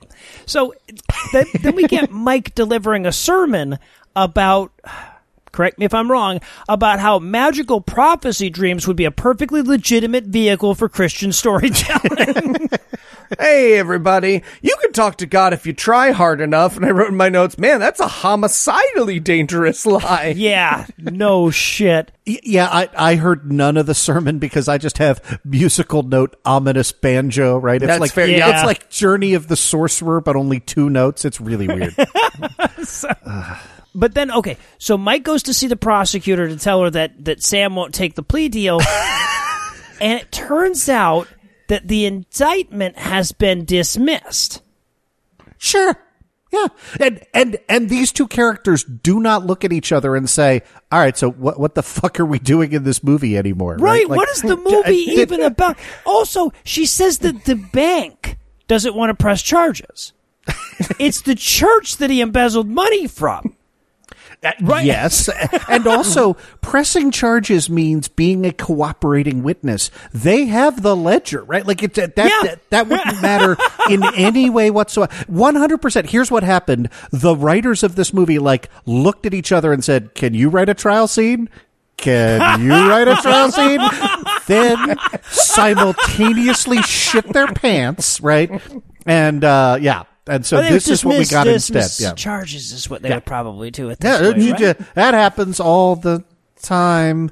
Mike might as well reach below the line of the screen and try to pull the credits up. Right? Just like, come on. You heard me. The movie's over. So he goes home to tell his wife the good news. We have him and his wife and Sam's wife all having dinner together. Sam has a spiritual tummy ache. Okay, tiny note. As this started, they're peas and carrotsing, and the line that gets caught in actual audible dialogue is, "I've eaten so much chocolate syrup." It goes weirdly loud for a minute, and there is not dessert on the table. No. So a glass full of Hershey's syrup, who the fuck knows? Yeah. Yeah, no, it goes great with your spaghetti. Yeah. So, yeah, but Sam's like, oh, my God, my stomach hurts. And Mike's wife is like, oh, you should take him to the hospital. He goes, nope, this is a spiritual tummy ache. Muriel says he doesn't like the doctor. It really felt like Muriel was a real person for a second there, like trying to break out of this movie going, please help us. Like, he is mentally ill. And it's just like, he says whatever the fuck it takes to not go to the doctor, but like, take him to the fucking doctor, please. Nope. Come on. Yeah. What does he need to do before we take him to a doctor? Yeah, an old person tells you it feels like an anaconda is constricting my insides, but in a magic way. No, right. You call 911. Yes. But instead, Mike gets a call just then, and it turns out that his church is on fire. So he's got to go to it. Yep. What is he's going to blow real hard? Why does he have to? Anyway, so he goes to the church. Sam goes with him. The suspenseful music in the background is pretty sure something interesting is going on right here. We get another shot of this CGI fire, and it is not great. It hasn't gotten better with age, that's for sure, yeah. There's might as well just be like word art from Word 97 in the corner being like, fire in all red letters. So okay, so now it's the church burns down. The next day, we get the feds coming to talk to Mike, right? They think that Sam burned down Mike's church. Yeah. As we will learn, all policing in this universe is done by just someone randomly goes, I think it was Sam again. And they're like, yep, let's go fucking get him. That's all it takes. Well, no, they have evidence, Eli. Don't act like they don't have evidence here. They have a gas can that was abandoned at the scene that said Sam's Lawn Service right on the outside of it. Yeah. And when he's like, oh, don't worry, he was with me and 2 other people, they're like, maybe the 4 of you burned the church down. Right, because to be clear, in order for the rest of this movie to happen, the feds have to be convinced that an old guy, a pastor, an old lady, and his pregnant wife burned down his own church. Yes. Uh-huh. And keep in mind, he doesn't, own this church. It's not like he would get an insurance settlement out of it. Right. He just works for the church. It is 1 hour and 10 minutes into this movie, and they have just restarted the plot. Yes. They were like, hey, why don't we frame Sam for a crime he didn't? Oh God, that sounds familiar. Well, they tugged on those credits and they just didn't come. That's the problem. But yeah, Mike doesn't care about their bullshit investigation into this bullshit arson. So he tries to call Sam, but damn it if Sam hasn't already been rearrested, and suddenly the fucking plot is back in business, guys. So Mike goes to the jail to see Sam again, and while he's there, the cops show up to arrest him for also the same crime. Mike, we are so glad you're here. You're under arrest. This is great. This is going to be a coincidence. Saved us a drive. Gas prices these days, I got to tell you. We should arrest lawyers as co-conspirators more often. They're all in the same place with their clients. It's so handy. And when they came in and arrested him, I wrote in my notes, and also for murder of yourself in the first degree. Well, Mike's like, well, wait, what are you arresting me for? And he's like, well, the person who called in the fire anonymously on 911 from a payphone and didn't leave their name said they saw you and Sam leaving. And he's like, so are you going to somehow use that in a court of law or something? The anonymous 911? No? Then what the fuck are we doing here? No, we just do whatever the phone tells us to. That's why we have an honor-based arrest system Right, yes, here. you've been accused of a crime. We have to arrest you. That's the way the rules work in this universe. But there is the only realistic scene in this movie in which Sam proceeds to describe to Mike, all of the crazy shit he's been volunteering to the cops. And you can see Mike kind of slap his forehead and be like, Sam, we've been over this. You're represented by counsel. Please don't talk to the fucking cops, okay? What you want to say is, I decline to answer these questions and assert my Fifth Amendment privilege against self-incrimination, and I'm not going to speak to you until my goddamn lawyer gets here. Yeah. There's just a moment trying to get out. Sorry. But of course then they follow up that semi-accurate scene with the scene where they arrest him and put him in the same cell as his supposed accomplice. It's fun. It's fun that they let them be roommates. Yeah, right. And Mike is like, wow, this is a really crappy turn of events. And Sam says, don't worry, God has a plan. And I'm like, at this point, I don't even think the fucking screenplay has a plan, man. I'm not buying it. Don't you worry, brother. God's got 26 more minutes of movie in store for you and me, I promise. So sometime later, they're having prison dinner. Sam is saying grace when suddenly Tori Martin, redheaded Aaron Raw from earlier, shows up and he's like, hey guys, you probably forgot I was in the movie, but do you think you could minister to us criminals while you're here? And he's like, I guess I sure can. Are you sure none of these floors are wet and you don't want me to slip and fall? Tori, oh, it's fine. No. But okay, I get that this is a bit of a kindness to us. They totally do over the prayer, right? So I get that this lawyer preacher movie can't do any lawyer stuff, but could they not do any prayer stuff? I can write you a fucking prayer right here. Come on. Yeah. But yeah, and then we doodly do over that, and we immediately cut to Mike and Sam sitting around in their cell afterwards going wow, that was pretty darn Christian, the thing we did. That was great. I bet if people had seen that prayer, they sure would have. That would have probably convinced some atheists to turn their life over to Christ. Yeah. So the next day, Sam wakes up, he's had a prophetic dream, so he has to write that down. Yep. And he starts telling Mike about it, and Mike's just like, dude, you're not fucking me afterwards. I don't want to hear about another one of your stupid goddamn dreams. Come on, we're in the same prison cell. I'm telling you your dreams. And of course, the movie is going to have an old person at everything. And so I had tied an onion to my belt, which was the style at the time. Oh, God. Yeah, great. Come on, Grandpa. But then Mike has a prophetic dream as well, right? We get him waking up and he's like, hey, I think I just had one of them God prophecy dreams as well. And it has an eagle in it. And this is the second unintentionally hilarious moment because Mike says, yeah, I had an eagle in it. And Sam says, ooh, that is some next level prophecy when it has an eagle in it. And Mike says, yeah, what does that mean? And he's like, beats the fuck out of me. No idea. It's just it was great. Oh, God. I loved it so much. Do you want this black belt? You can have a black belt in prophesying now. I don't know what all you have to do is do an eagle, and you did one. So the number one ranked prophesier now. So, yeah, and then we get another scene of him sermonizing to inmates, and all we hear is but if you become Christian, your life sure will be better. Amen. Right? He says, it's not too late to turn your life around, and I wanted one guy to be like, I'm actually here for the rest of my life. So it's actually it's probably too late. It's literally too late for me. Okay, everyone else, except for Alan. So, yeah, but the cops come in to tell Mike that his bail's been posted, but Sam's hasn't, right? So he leaves, and there's this great moment where Sam just turns to everybody, because apparently they're expecting him to now sermonize, and he's like, yeah, everything he said, everything that guy said. I just do future dreams. And honestly, I don't want to be a ball buster, but your guys' future is all pretty similar, if you know what I'm saying. So Mike gets out of jail, and he learns that it was Lawyer Friend who helped him out. Now, I don't know if we mentioned this before, but Lawyer Friend was one of the deacons at his church.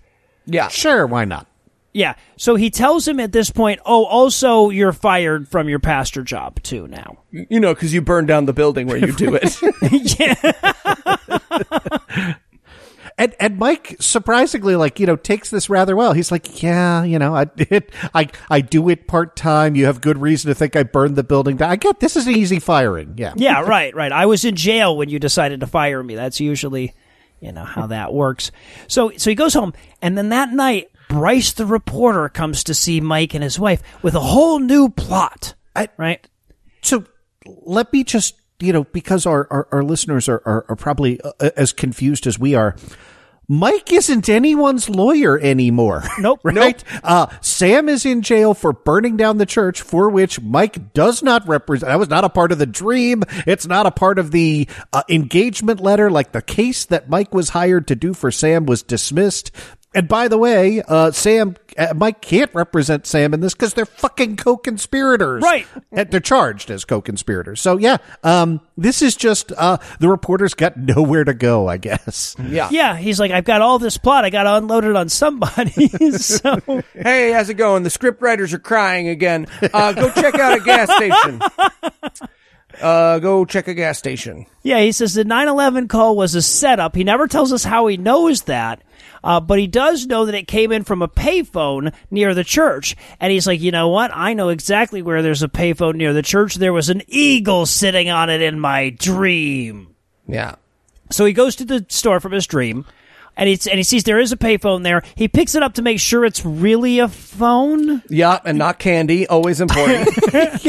You know what's awesome? Like when you're being framed for something and then you go touch the key piece of evidence that so could important. so important. Lead to your acquittal. Yeah. Smear your face all over it. Yeah. And look, this scene is just a vehicle for him to see the fucking surveillance footage, to see the actual bad guy. But I would like to credit a hero here, which is the teenage worker at the gas station who completely diffuses all the tension out of this scene because he's like, hey, does that camera work? And she's like, I don't fucking know. I'm playing Candy Crush. And he's like, do you know if those tapes are still good? I don't fucking know. I'm playing Candy Crush. I also love, too, that they've got a security camera pointed directly at the payphone that can see nothing but the payphone. Yeah. What the hell do they think is happening on that phone? They don't want anyone to steal their antique payphone. I get it. All right. So, yeah, so Mike talks to the boss. The boss decides that he will check the security footage for him. And they're both watching it, and they're like, holy shit, that's Van Turner. And every one of us is like doing a control F in our notes. Right. Like, have we met a Van Turner? Like, literally the only reason I knew who that was is because I was trying to look up Tori Martin's name, and I had to comb through the IMDb page to find it. The fucking audacity of this movie to be like, oh, the audience is gonna definitely remember the mention of that guy whose face we didn't see in the trial scene from 67 minutes ago. There are Shakespearean scholars who wouldn't have caught that in the first folio. And they have this weird moment where Mike's like, hey, can you record this footage? And the guy's like, this is a recording, man. Yes. It's right here. This is not happening now live. Go, quick, stop him. He's about to report me for stealing the fire or whatever. It's also interesting how often Van Turner mugs for the camera during his illegal activities. Holds up the credit card he got paid by the bad guys with. Yeah, right. So Mike goes to see Van Turner himself. Why would he not? Right? What other possible thing could he do with this information? Andrew, how often do you investigate cases? As I have in my notes, this is a law movie. You had me on because I'm a lawyer. What? Yeah, he goes to Van Turner's house and just walks in. Lets himself in. To the dangerous criminal's house. So Van comes around the corner with a gun. And we're like, yeah, well, I mean, you'd be completely justified to shoot him dead right now, wouldn't you? But his gun isn't loaded. Right? Yeah. He pulls the trigger and it's empty. And then he goes, I'm a criminal. I'm not allowed to have a gun. You have a gun. Yes, that is a gun. You don't have bullets, but like you have a gun. I really wanted to flash cut to Van at trial. Wait a second. With or without bullets? This is fucking crazy. Do you hear yourself right now? That's just a heavy object without bullets. Why would I not? That's a paperweight. Yeah, but Mike explains that, if he admits to try to set him up for the arson, then the cops will go easy on him, but otherwise he'll end up taking the fall for all of it. Yeah. He says, I want a plea deal. Why? Why would he, of all people, be able to offer that? He's a reverend. Or he's an unemployed reverend. No, he's the defendant. It's worse than right. both of those. I'm real sure that I could get immunity from the prosecutor who fucking loves me. And by the way, thinks I committed arson. Yeah. Andrew, when we end up in court, and let's be honest right now with each other, eventually we will, I am going to turn to the other table and whisper like, I could get you guys a really good deal. I'm way ahead of you, Eli. Yeah. So now we cut to the warden's office, to Mr. Forrester's office, and he gets a call from Jack Hatcher, and he's like, oh, I can't represent you anymore. And he's like, really? Why not? He's like, the movie is pretty much over now, apparently. It kind of resolved, I don't know, mostly off screen, I guess. Yeah. This is like the all the bad guys get whacked at the end of Casino montage, except, in a Christian movie. So it's like we just quickly flip through everybody who's been a bad guy and they're going off to jail and we should all be happy. Yeah. Right. We also get, this is great, we get Sam, he's like praying, he's like, Papa, if you could let me out of jail, that sure would be swell. And then just then the cop comes in and says, hey, you're out of jail. And he looks up at God and he says, you nailed it. And I'm like, is that the first time it occurred to you to pray to not be in jail? You've been there for several days now. So his new cellmate's like, don't listen to him. He's been doing that for like 45 minutes. He's done that every 10 minutes. It's a shitty magic trick. He goes, who says prayer doesn't work? And I'm like, anybody who tested it? Me. I do. Yep. And then he gets out. Mike is there, and he's like, you're a very good lawyer, Mike. And I'm like, he didn't he filed a motion that the judge would agree to if it was in crayon, and then he gave a guy a dot matrix subpoena. That's like all the lawyering he's done in this entire fucking movie. A subpoena in a case where the prosecution dropped the charges. Right, yes. Before he showed up. Yeah, no, let's be clear on that. That subpoena was nothing. Yeah. So, all right, so we're going to get some wrap up here. We start with Sam and Mike chatting. He's like, so, what does the future hold for you? And he's like, Are you trying to set up a sequel here, man? Probably the credits. Yeah, I don't know, man. I love that they're trying to wrap up like a live show and we're about to fucking owe the space an extra $1,000. She walks in pregnant. Literally, the wife walks in pregnant. We see good lawyer guy. She's like, you work here. I'm having the baby. His name is Isaac. Also, we have our own fruit jam company. Fuck.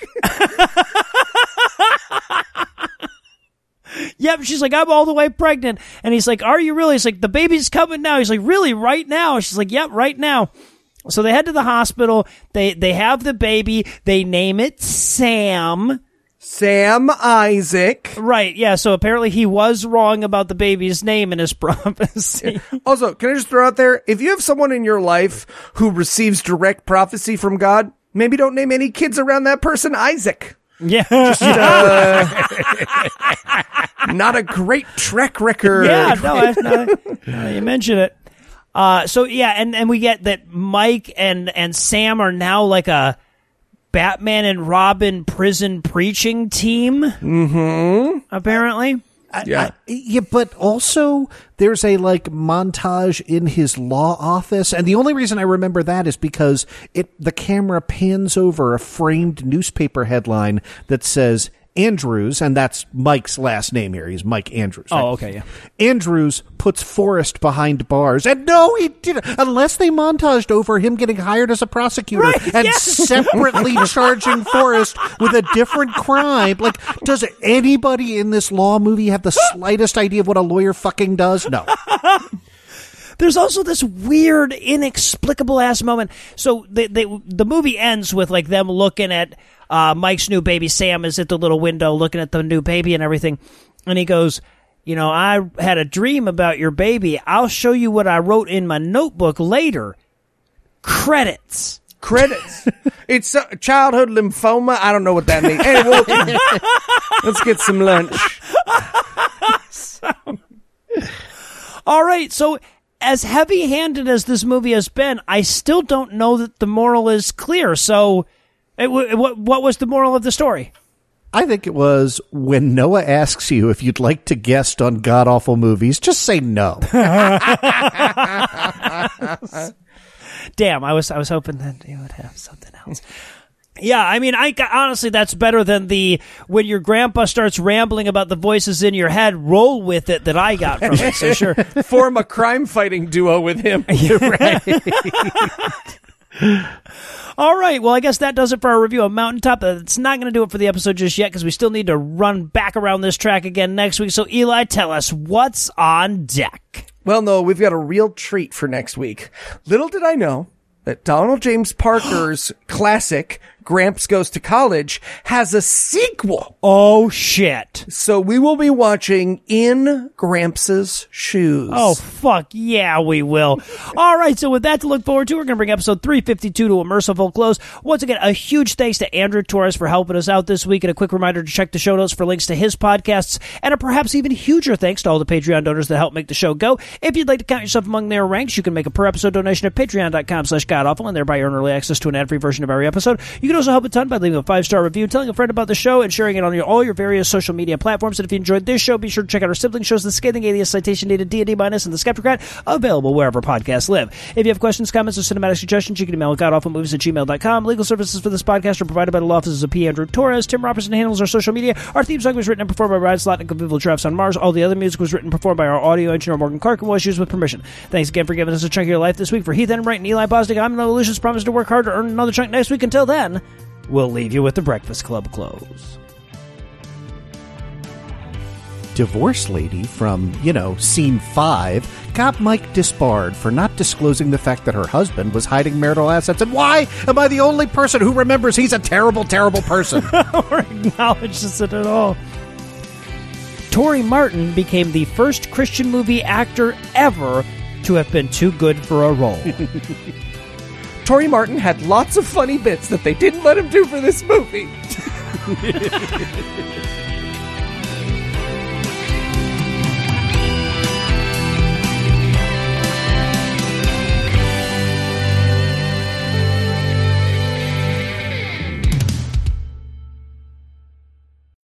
The preceding podcast was a production of Puzzle and a Thunderstorm, LLC. Copyright 2022. All rights reserved.